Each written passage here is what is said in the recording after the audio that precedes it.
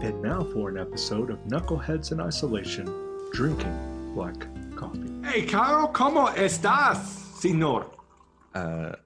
Nada. Nada. ¿Y tú, Brute? Hey, guess what? It is April. Can you believe it? It is March. March was, so easy for pastors and churches. That was quite a decade, wasn't it? March. Oh my gosh! I feel like I used to blame. I had 3 gray hairs in my beard several years ago that I named after the 3 kids that we were fostering at the time. Like they just showed up about the exact same time. Then they grew exponentially when we got the 4 daughters. Now I think I'll be fortunate if we make it through April without a complete Snow White Santa Claus beard, if I don't just pull it out. But anyway, man, it is. And let's just declare that April Fool's is canceled. Yes, okay? There are no April Fools. April Fool jokes. None of us have the temperament for it at this point. No, I found that out yesterday with the post I made. But Kyle, it's so good to see you this morning. It's great to see you. I'm going to see you a lot today, I'm afraid. This is true. When I go to bed, I remember in the morning when I rise, give me Kyle. Hey, Kyle, good morning. And thank God we don't just have to listen to us. We have brought Dr. Kenneth Priest onto the show. Dr. Priest is the interim director for the church Center for Church Revitalization at the Southwestern Baptist Seminary, and also the director of convention strategies for the True in Greater Texas convention, known as the Southern Baptist of Texas Convention. Dr. Priest, welcome to the show. We're glad you're here, and looks like you just woke up. Well, I am delighted to be with you, and no, that is not the case. I've been up since about 3:30. Good. So been for a few hours now. Good. Well, that means you and Matt have been up about the same time. We got up at the same time. We should have time change, and we should have FaceTimed at 2:30 a.m. I should have given you a FaceTime. Said, "Hey, good morning." That's right. Of course, my phone's on silent, so I would not have heard you trying to FaceTime because I ignore calls before 7. But that's all right. I was up and going. So that was one of the things I remember from our class together. The last time I was on campus at Southwestern will be the last time I was on campus at Southwestern, at least for the next several months. But we'll be doing things online in May for the next seminar. But you shared that as a kind of pastor to pastor and encourager for church revitalizers and so forth, that you have some kind of quiet time with your phone so that we're not bugging you during that time, so that we're spending that with our family. Instead, that meant, well, since I can't talk to Dr. Priest, I'll just message Bart Barber or something. I mean, that's how it worked for me. But I enjoyed our class together. And a moment ago, you declared I was a stable genius. No, that's how I inferred it. I think that was self-declared. Yeah, that was self-declared. I named it and claimed it. And but it was a fun time. And that's one of the things that I loved about my degree so far has been how practical they have been. A lot of what I was turning in for your class either was what I had just learned and kind of begun to put into practice at Mayhill, or things that I want to put into practice. And that's probably a goal for that new church revitalization DMin, is something that it's not just filling your brain with info. I mean, we can all read every book that's out there, but how can we take that and put it into First Alamogordo, Mayhill Baptist, wherever we find ourselves? And so I just wanted to tell you thank you officially again for that class, because a lot of what I put down on paper has been put into practice, at least up until March. Now we're just flying by the seat of our pants. But I appreciate that words of encouragement, but you're absolutely right. That is the goal of that degree, and the goal of the class as I've outlined it, and the influence I'm trying to give to the rest of the courses in that DMin is to approach it from that very practical side to help you where you are. But even as I share with you guys in class, it's not even to help you where you are, but it's so you could go help someone else where they are. And so we want it to benefit you, but we want you to be a benefit and a blessing to others as well. Yeah. Well, you have Kyle and I, for some reason, as the greatest April Fool's joke ever, you have us scheduled for a conference that's actually happening pretty much right when we wrap this up. That's right. And you'll get to do that conference from your PJs, right where you're at. That's right. I will be going to the church because we now have homeschool in session in our house, and they need all the Wi-Fi they can get for the most boring history of videos in the universe that Rebecca has been finding. Kyle will go up to First Alamogordo and preach probably from his little pub table. And but yeah, so tell us about that conference. I know when this kind of goes, it's going to be happening. But what's sort of the point and who you picked in there and what you're trying to get from the conference? Maybe what made it online in the first place? Yeah, well, I mean, as you said, it's actually a big April Fool's joke. So when y'all log in to try to speak, there's actually nobody going to be there. So good luck, guys. Yeah. No, I'm just kidding. Yeah. So the reality is, we were already going to be live streaming the conference today.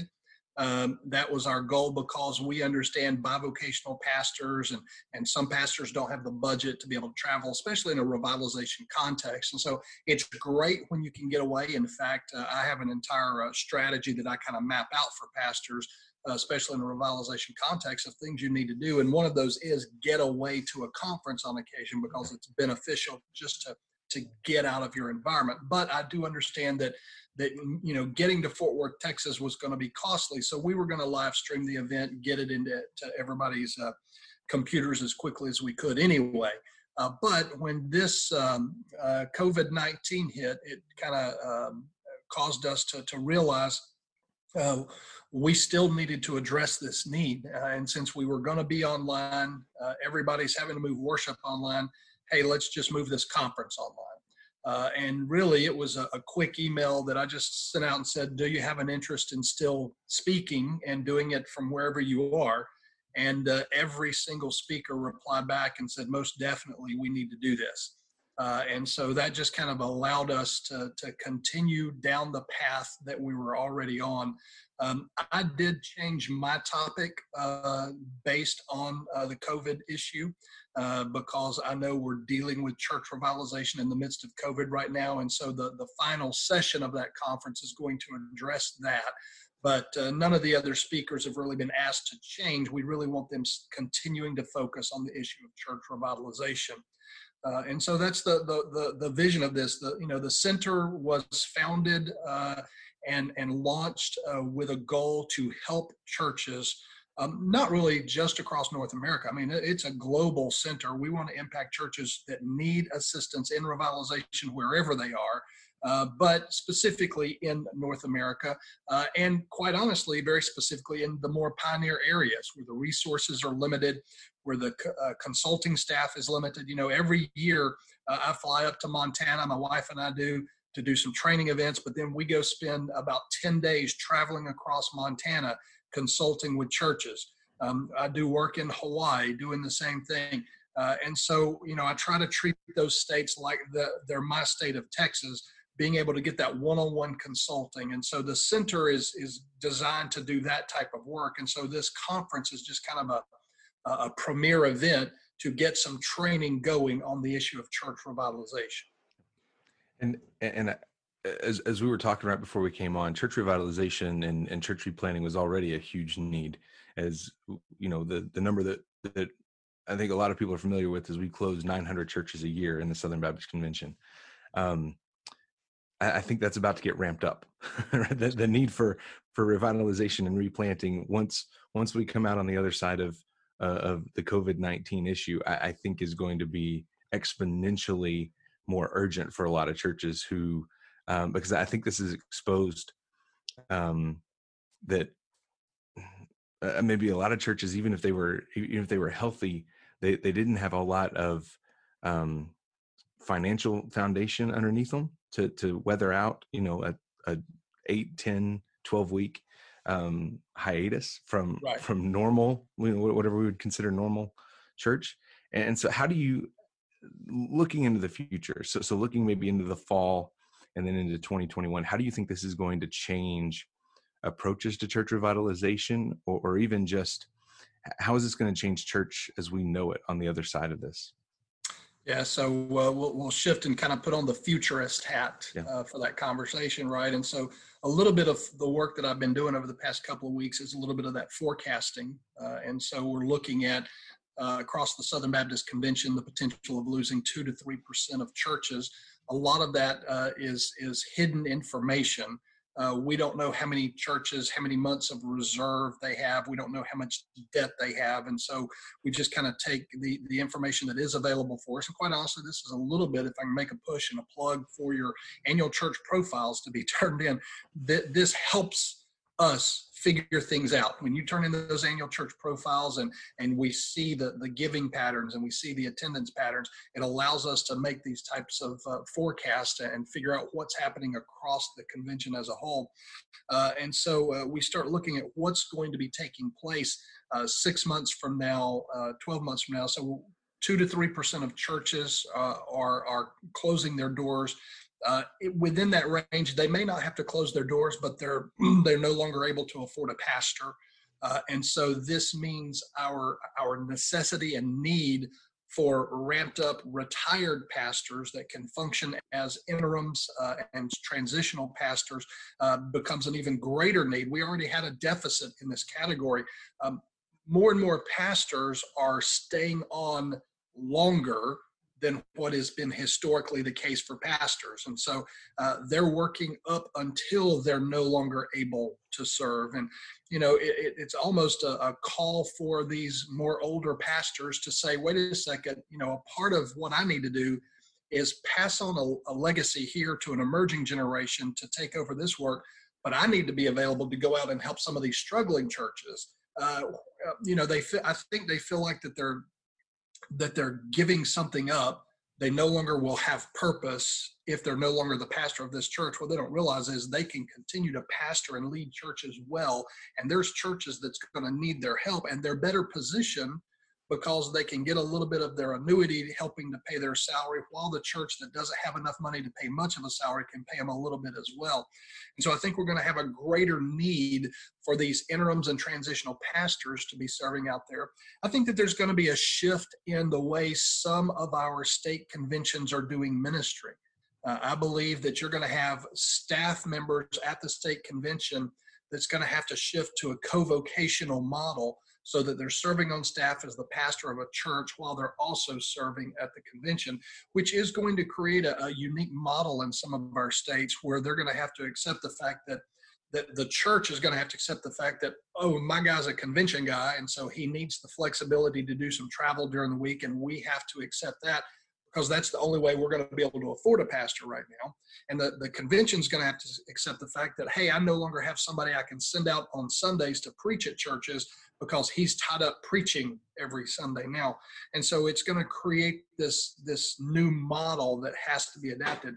I really believe that we had an on-ramp to prepare us for this with the recession of 2008. As we went through, as I did some consulting 2008 through 2010 and dealing with these churches, many of them, it took until 2012 or 2013 before they experienced a full recovery. And so that should have been the eye-opener for us as pastors and ministers and leaders to begin building up a reserve fund and preparing for whatever, this is there's going to be several years of drought. Therefore, you need to build up your reserve so that you can make it through the drought. We're not learning biblical lessons ourselves. We're 10 years, 12 years past the recession, and all of a sudden we get hit with this. And it was almost like it was a surprise again, and our churches were not prepared for it. And so I think, once again, it's that ringing of the bell to say, hey, you need to prepare your church better. 3 to 6 months worth of reserve is not a bad idea. When you're going to be out of worship for potentially 10 weeks here, it's also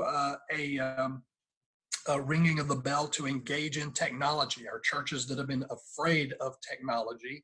I think what we need to remember coming out of this, and I'll address this in one of my topics in the conference we're doing today, is just because we go back to us gathering in worship on Sunday morning doesn't mean you should stop live streaming your worship service. In fact, the emails that I'm getting most people are having more attendees in their online worship than they were having in their local gathered worship in person. And so that should be a call for us to remember, hey, let's do that as well. Let's gather in the worship center on Sunday morning, but let's also live stream for others in the community. It's a great seeker connection point to do that.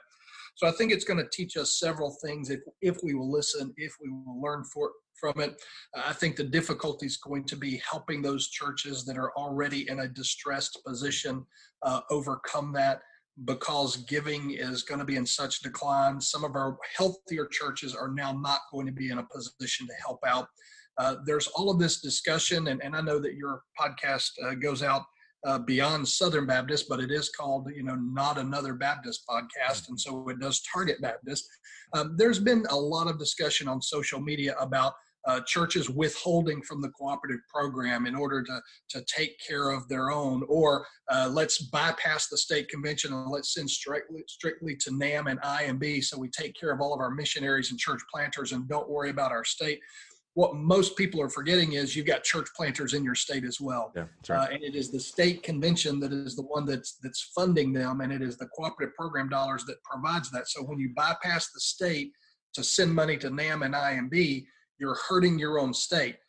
This is not an Acts 1:8 strategy. Acts 1:8 says we're going to take care of Jerusalem, Judea, Samaria, and the ends of the earth. Therefore, you've got to figure out the balance, and I'm all about a local autonomous church has to determine for itself how it's going to handle this. But I don't think that creating these bypass mechanisms are going to be the answer to what we need to do. Yeah. Even in the decline giving that you've got and you're trying to figure out how to pay your own bills, sending a little extra money to the missionaries by neglecting the church planters in your own state. For a state like Texas, where we've got 29 million people in the state, 19 million are lost, to say we're going to bypass reaching the 19 million in the state, not a healthy biblical model, in my opinion. Yeah. Dr. Priest, you have a couple of books that I think, like the preface of all of them, are longer than Replanting Rural Churches. Tell us about one, the Flakes model. I think I saw you post yesterday. I didn't know you had written that one, and so I'd like to hear, as we wrap up, maybe why you wrote it, short synopsis of what it's about, and how Sure. It can help those that are tuning in, maybe especially right now. Sure. So it's entitled Revitalizing the Church Through Flakes Formula. It was published by Oxano Press. And Flakes Formula, if you're not familiar with it, Flakes Formula is an old school, early 1900s model of growth for the church. It's how to grow your church. And of course, it was focused on Sunday school. I've taken and kind of repurposed it for the 21st century and apply it to revitalization. Flakes Formula is 5 simple things, begins with know the possibilities. And so when we're talking about knowing the possibilities, and the way I repurpose it for revitalization is, what do you know about your community and what do you know about your church? And so the possibilities that we have deal with these issues of what's happening in the church, what's happening in our community, what are your possibilities, what can you do? I encourage people to, I'm just going to walk you through this really quickly. I don't know how much time we have, but 30 seconds.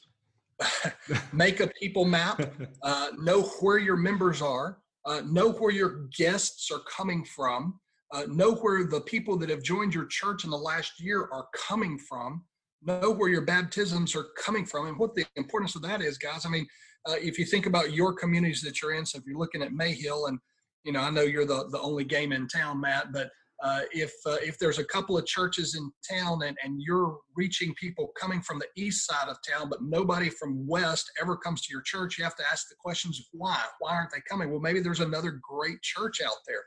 And so making a people map and figuring out where people are coming from and how that impacts your church is information. And information is the most important thing you can do in knowing your possibilities.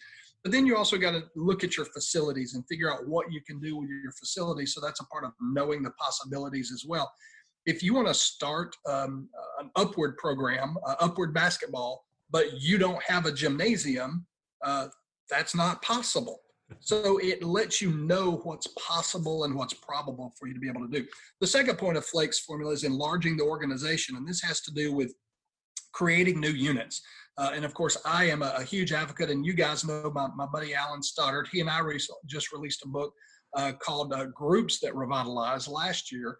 And so we talk about using the sermon-based small group model. But the whole point of the groups talk is, are you having on-campus or off-campus groups? And what Alan and I propose is you should have hybrid. You should be doing both. Because there's people that can't come on Sunday morning. So creating a group's opportunity for them at another time is very important. So enlarging the organization is about creating new groups for your people to get connected with. And then the third one, and this kind of ties into creating new groups, is providing the space and providing equipment. So in Flake's formula, you know the possibilities, you enlarge the organization, and then you provide the space and equipment. And so again, once you know what space you have available, you can figure out this is going to be a children's room, and here are the resources that children need. This is an adult room, and here are the resources that adults need, and create those types of things. The fourth point of Flake's formula is to enlist and train the workers. It does you no good to recruit someone to teach a small group if you do not have space for a small group. So why enlist workers when you're not doing that ministry? So you determine your possibilities, all of these things. Then you go enlist and train the workers. Say, look, we know we can do this. We don't know if we're going to launch this in 3 months, 6 months, 12 months, but now I can go out and find the workers in order to launch this ministry, get them trained, get them up to stay. And basically what I talk about is you develop leaders based on priority needs, and then you be strategic and you be intentional. The fifth point of Flake's formula is really the most important, and that's the titled Go and Get Them. It's about evangelism. Ultimately, the church exists to make Jesus known. And so we need to go and get the people. And so you've done all of this work, you know your possibilities, you've enlarged the organization, you've provided the space, you've trained teachers. Now what? Go get people to get into those groups. So you do the work of the evangelist that you're called to do as a pastor, and you go after the community for the cause of Christ. Awesome. And the good news that's is fantastic. And that book, I've got it all. There you go. No. It's a real short book. It doesn't take long. Me talking about it just now was longer than it would take you to read it. We'll throw that in the notes too. I think the great thing about that is those are basics, and those have been around for a long time. Correct. And I think where we are right now, a lot of churches are asking, okay, we've got to rethink some things, right? And Flake's formula, I know it was developed for Sunday school, but like you said, this is a great place to start reimagining what the basics are for churches right now. Exactly. Oh, Kyle Bierman, I got to see you from I guess it was 6 o'clock yesterday when we did this. And then I got to kind of passively see you from 8 o'clock to 3 o'clock in an all-day Zoom meeting. It was all day. It was like the Matt and Kyle day. And it just warmed my heart. I was so blessed by the time we got to spend with one another. I'm sure you feel the exact same way. You know what? It was a day that I will never forget. Yeah. As hard as I'm going to try, I will never forget. Well, one of the guys that we got to hear from yesterday in the conference was Dr. Matt Queen, the True and Better Tommy Kiker, the True and Better Roy Fish, the True and Better Billy Graham. I mean, he is the greatest evangelist to ever walk the earth, since John the Baptist, Jesus, Paul, all rolled into one. And so we asked this guy to come onto the show. And I feel like the best way that we could introduce him is with his favorite song. And so, Kyle, I think you remember what this one is. It goes a little like this. His chair is on fire. Oh, gosh. Dr. Queen, welcome to the show. I know I have propped you up, and you are filled with so much pride right now. Now it's time to get back to brass tacks. What's going on, brother? It's going well today. This is the day that the Lord has made, and I rejoice and am glad in it. But I'm really glad in it because I'm with two of my favorite people in the world, and I'm rejoicing also because though you haven't told him that we're going to do this yet, today is a very special day. It is. Kyle, do you know what today is?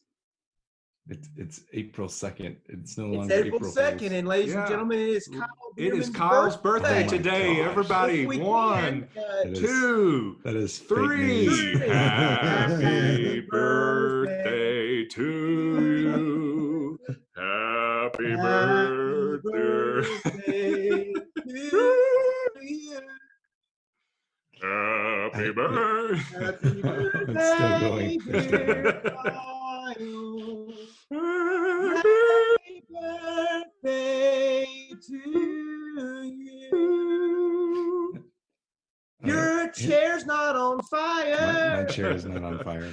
Kyle, However, what's your your pants birthday are, wish? because it's not my birthday. What's your birthday Well, wish, Kyle?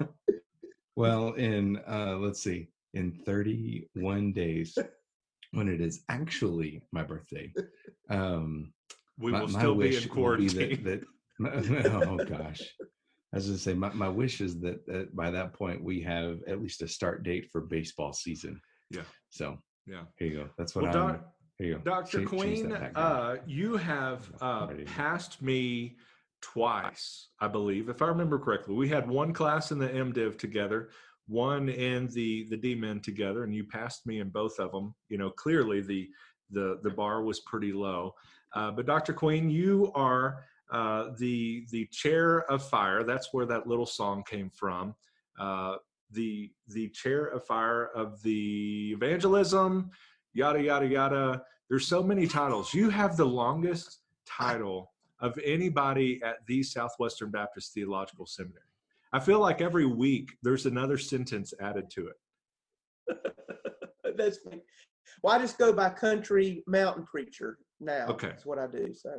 Well, that doesn't fit on the business card as well. I mean, your business card is like a postcard. Like at this point, there's so many titles that you hold that now they've moved you up to a postcard that you can hand out instead of just a business card. So, Dr. Queen, one of the things that we try to do here is offer some practical help. You know, we joke, we sing happy birthday, we do all that kind of stuff, make fun of Kyle, make fun of Matt, all of that. But you are a proponent, a preacher of everyday evangelism, and it's somewhat self-explanatory. Everyday evangelism, you're looking for opportunities as you go, post office, out to eat, all of that kind of stuff. If you go out to eat with Dr. Queen, you will have to share the gospel. He is going to put you on the spot. That's his spiritual gift. But right now, we are clearly in social distance measures. You're in Fort Worth. Kyle is as far away from me as he can get at this moment in Alamogordo, and I'm here in Mayhill. We cannot go out to eat. We can go and pick up to-go orders. We can't really go out in public very well right now, and rightfully so. What would you say, how would you say would be some good ways right now that we can practice everyday evangelism, even apart from the 6 feet distance, all of that kind of stuff? Sure. I think there's two ways that I have, and I've been asked by several people about this, and there's been two ways that I think are just givens. So one is there's a group called Need Him. You can go to www.needhim.org, needhim.org. And these are the guys that have, at least in the past, I think they still do, any of the Billy Graham Evangelistic Association call centers or anything like that. They've run those. They've also helped run some of the North American Mission Board's media-based evangelism things. So it's led by two guys that are both Southern Baptists. One of them goes to Prestonwood here in Plano.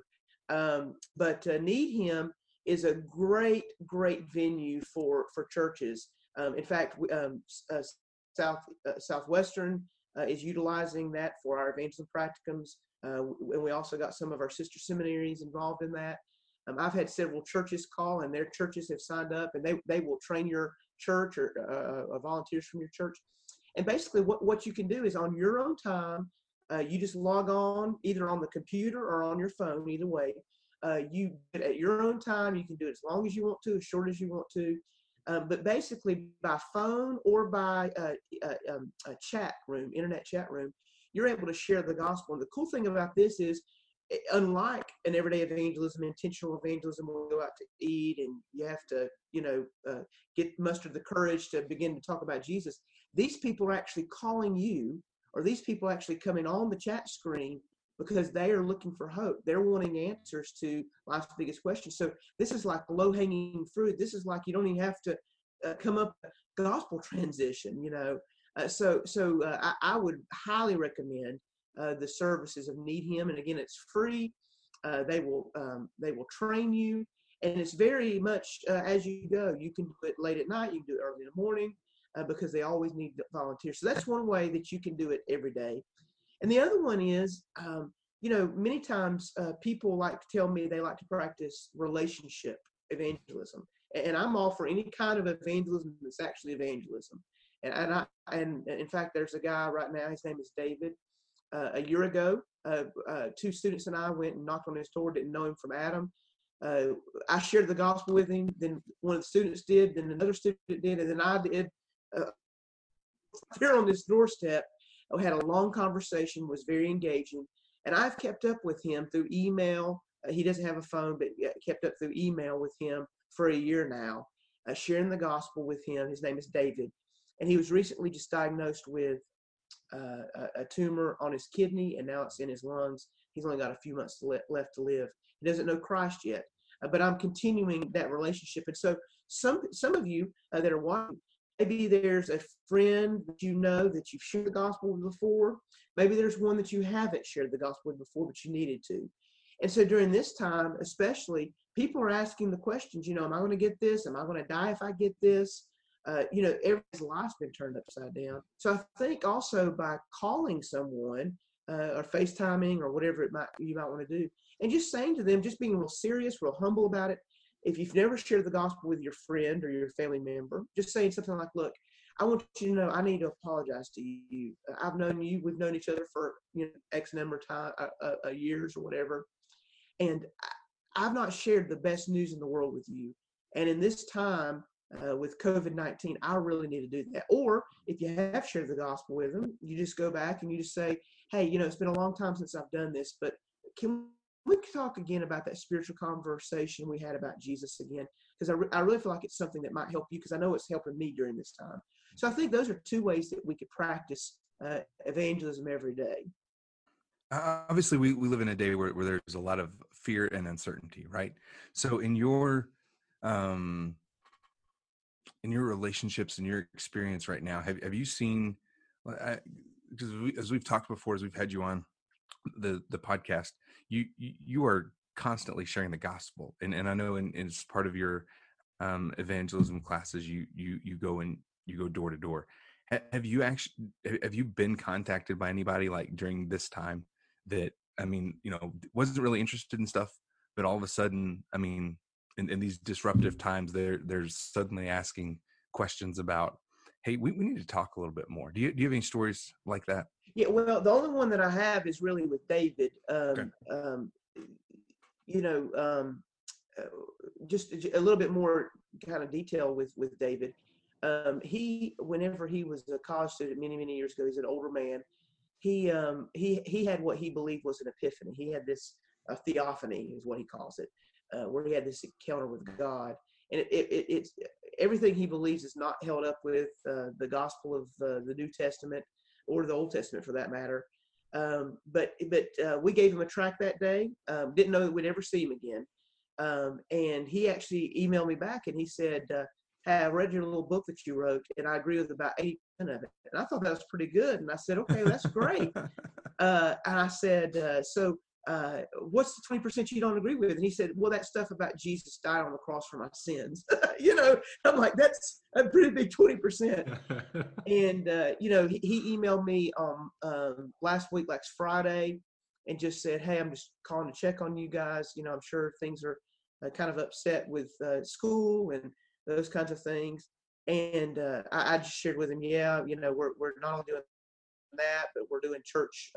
We're doing online services at church, and I'm preaching. And here's the link. And he actually emailed me back. Yes, I've been praying that he would hear it because I know I shared the gospel there at the end. I channeled my inner Kyle Bierman and Matt Hensley and shared the gospel at the end. Actually, he emailed me a Monday and said, "Hey Matt, maybe it was Tuesday. The days are mixing up, but in the last 2 days, he emailed me and he said, 'Hey, I lost that link on the email. Can you send that to me?' He said, 'The only thing that I see spiritually anywhere is Joel Osteen, and I know I shouldn't be listening to that.' And so he said, 'But I want to hear that.' So I haven't heard back from him. I'm going to try to just respond back to him and say, 'Hey, what did you think about the message, especially there at the end?' So he has been the one that has probably been most in contact. But he and I have been building a relationship after that initial door-to-door encounter. So. Yeah. And so even a non-believer has enough discernment to know that he should not listen to Joel Osteen. I was very surprised, but anyway, yeah, I think he does. Yeah, the one of the questions that I asked you at the end of your talk yesterday, that was kind of very Osteen-esque, I really thought. No, I'm just kidding. But no, was kind of the idea of invitation on online church. It's certainly easier when you're in the gathered worship in a building. You pass the plate or you've got the offering box at the end. So giving is easy.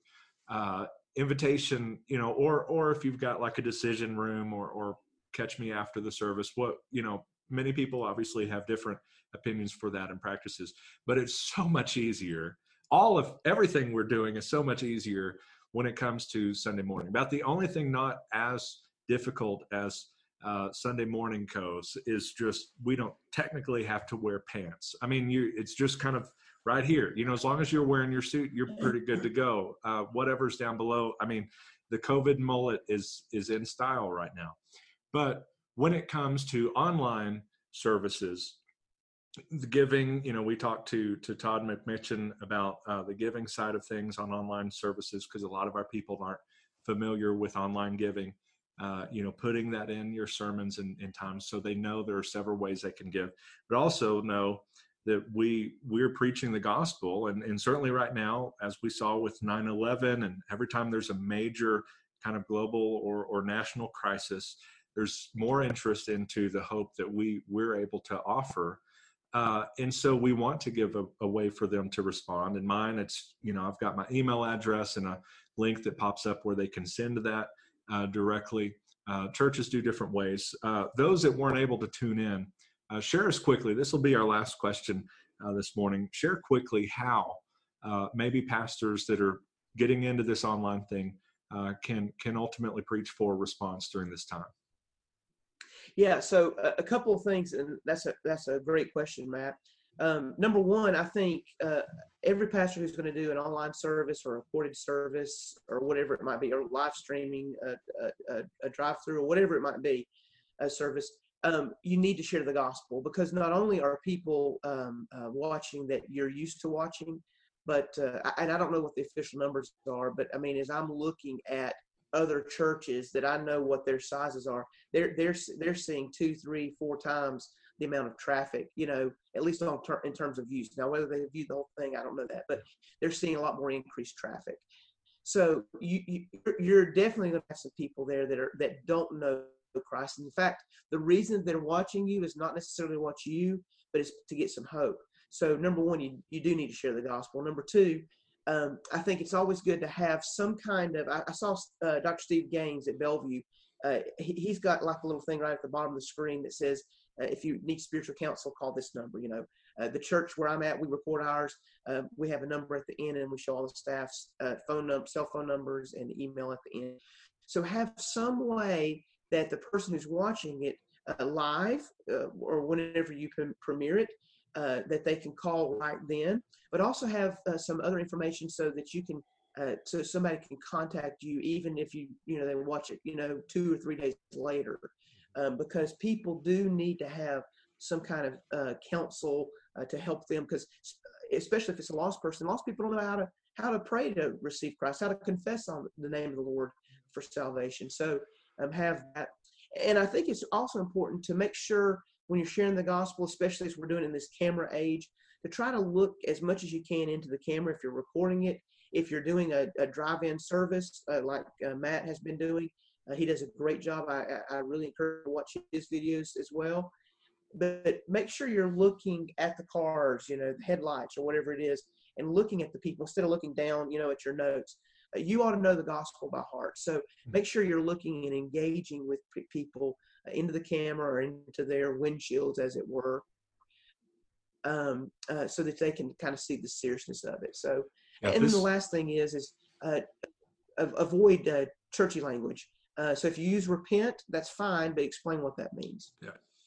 Yeah. So what Dr. Queen is saying is get right up here. Heaven or hell. I can see up your nose. What is it? See your nose hairs. What's it going to be? Heaven or hell? Now is the time to decide. I see that hand. Well, I see that hand. Yeah, right there. Is that what you want? Dr. Behrman, I don't think that's what I said. No. Oh, Kyle, send us out before I hurt Matt's feelings. Well, I'll tell you what. Everyone in our culture right now is going crazy over a king, and I am so happy to have Queen on the show today. So hey, you've had a priest, you've had a royal priesthood this week. Yes, I know. Right? Yes, that's right. Yeah, that's right. And then we had dance earlier this week too. I mean, the dancing queen. There you go. You got the dancing queen. Yeah. I'll send us out. Well, thank you. Yeah, thank you all for listening today, watching, and until next time, may your coffee be as black as night and as bold as the gospel you declare.